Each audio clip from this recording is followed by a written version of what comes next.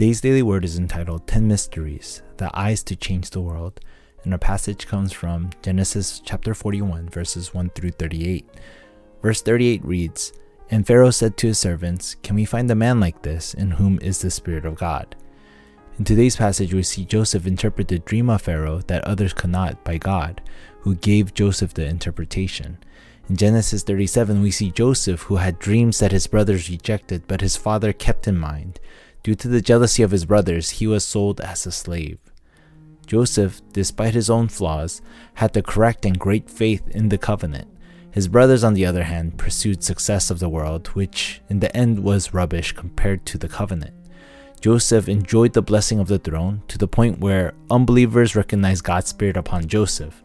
People mistakenly think that it is all about diligence alone, but it is knowing one's own personal end and the end of the age and seeing the ends of the earth.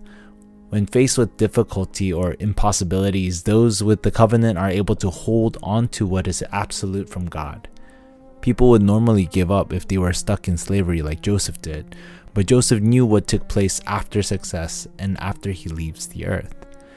Though we face problems, conflicts, and crises, with the covenant we have answers, renewal, and we have strength to see crises as opportunities.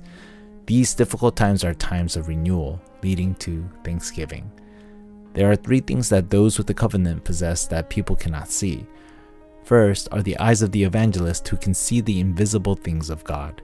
Joseph was able to see the true reality that the adults and his brothers could not see.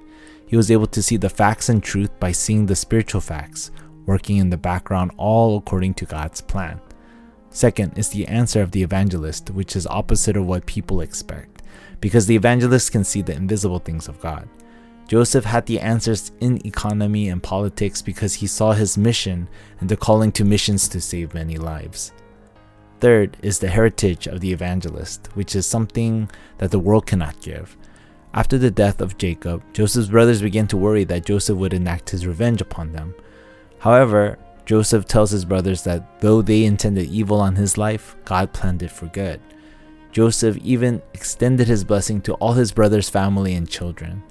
At the very end, Joseph prophesies of Israel leaving Egypt to go into the land of Canaan. In conclusion, we have been given the 10 mysteries to start in a field of nobody.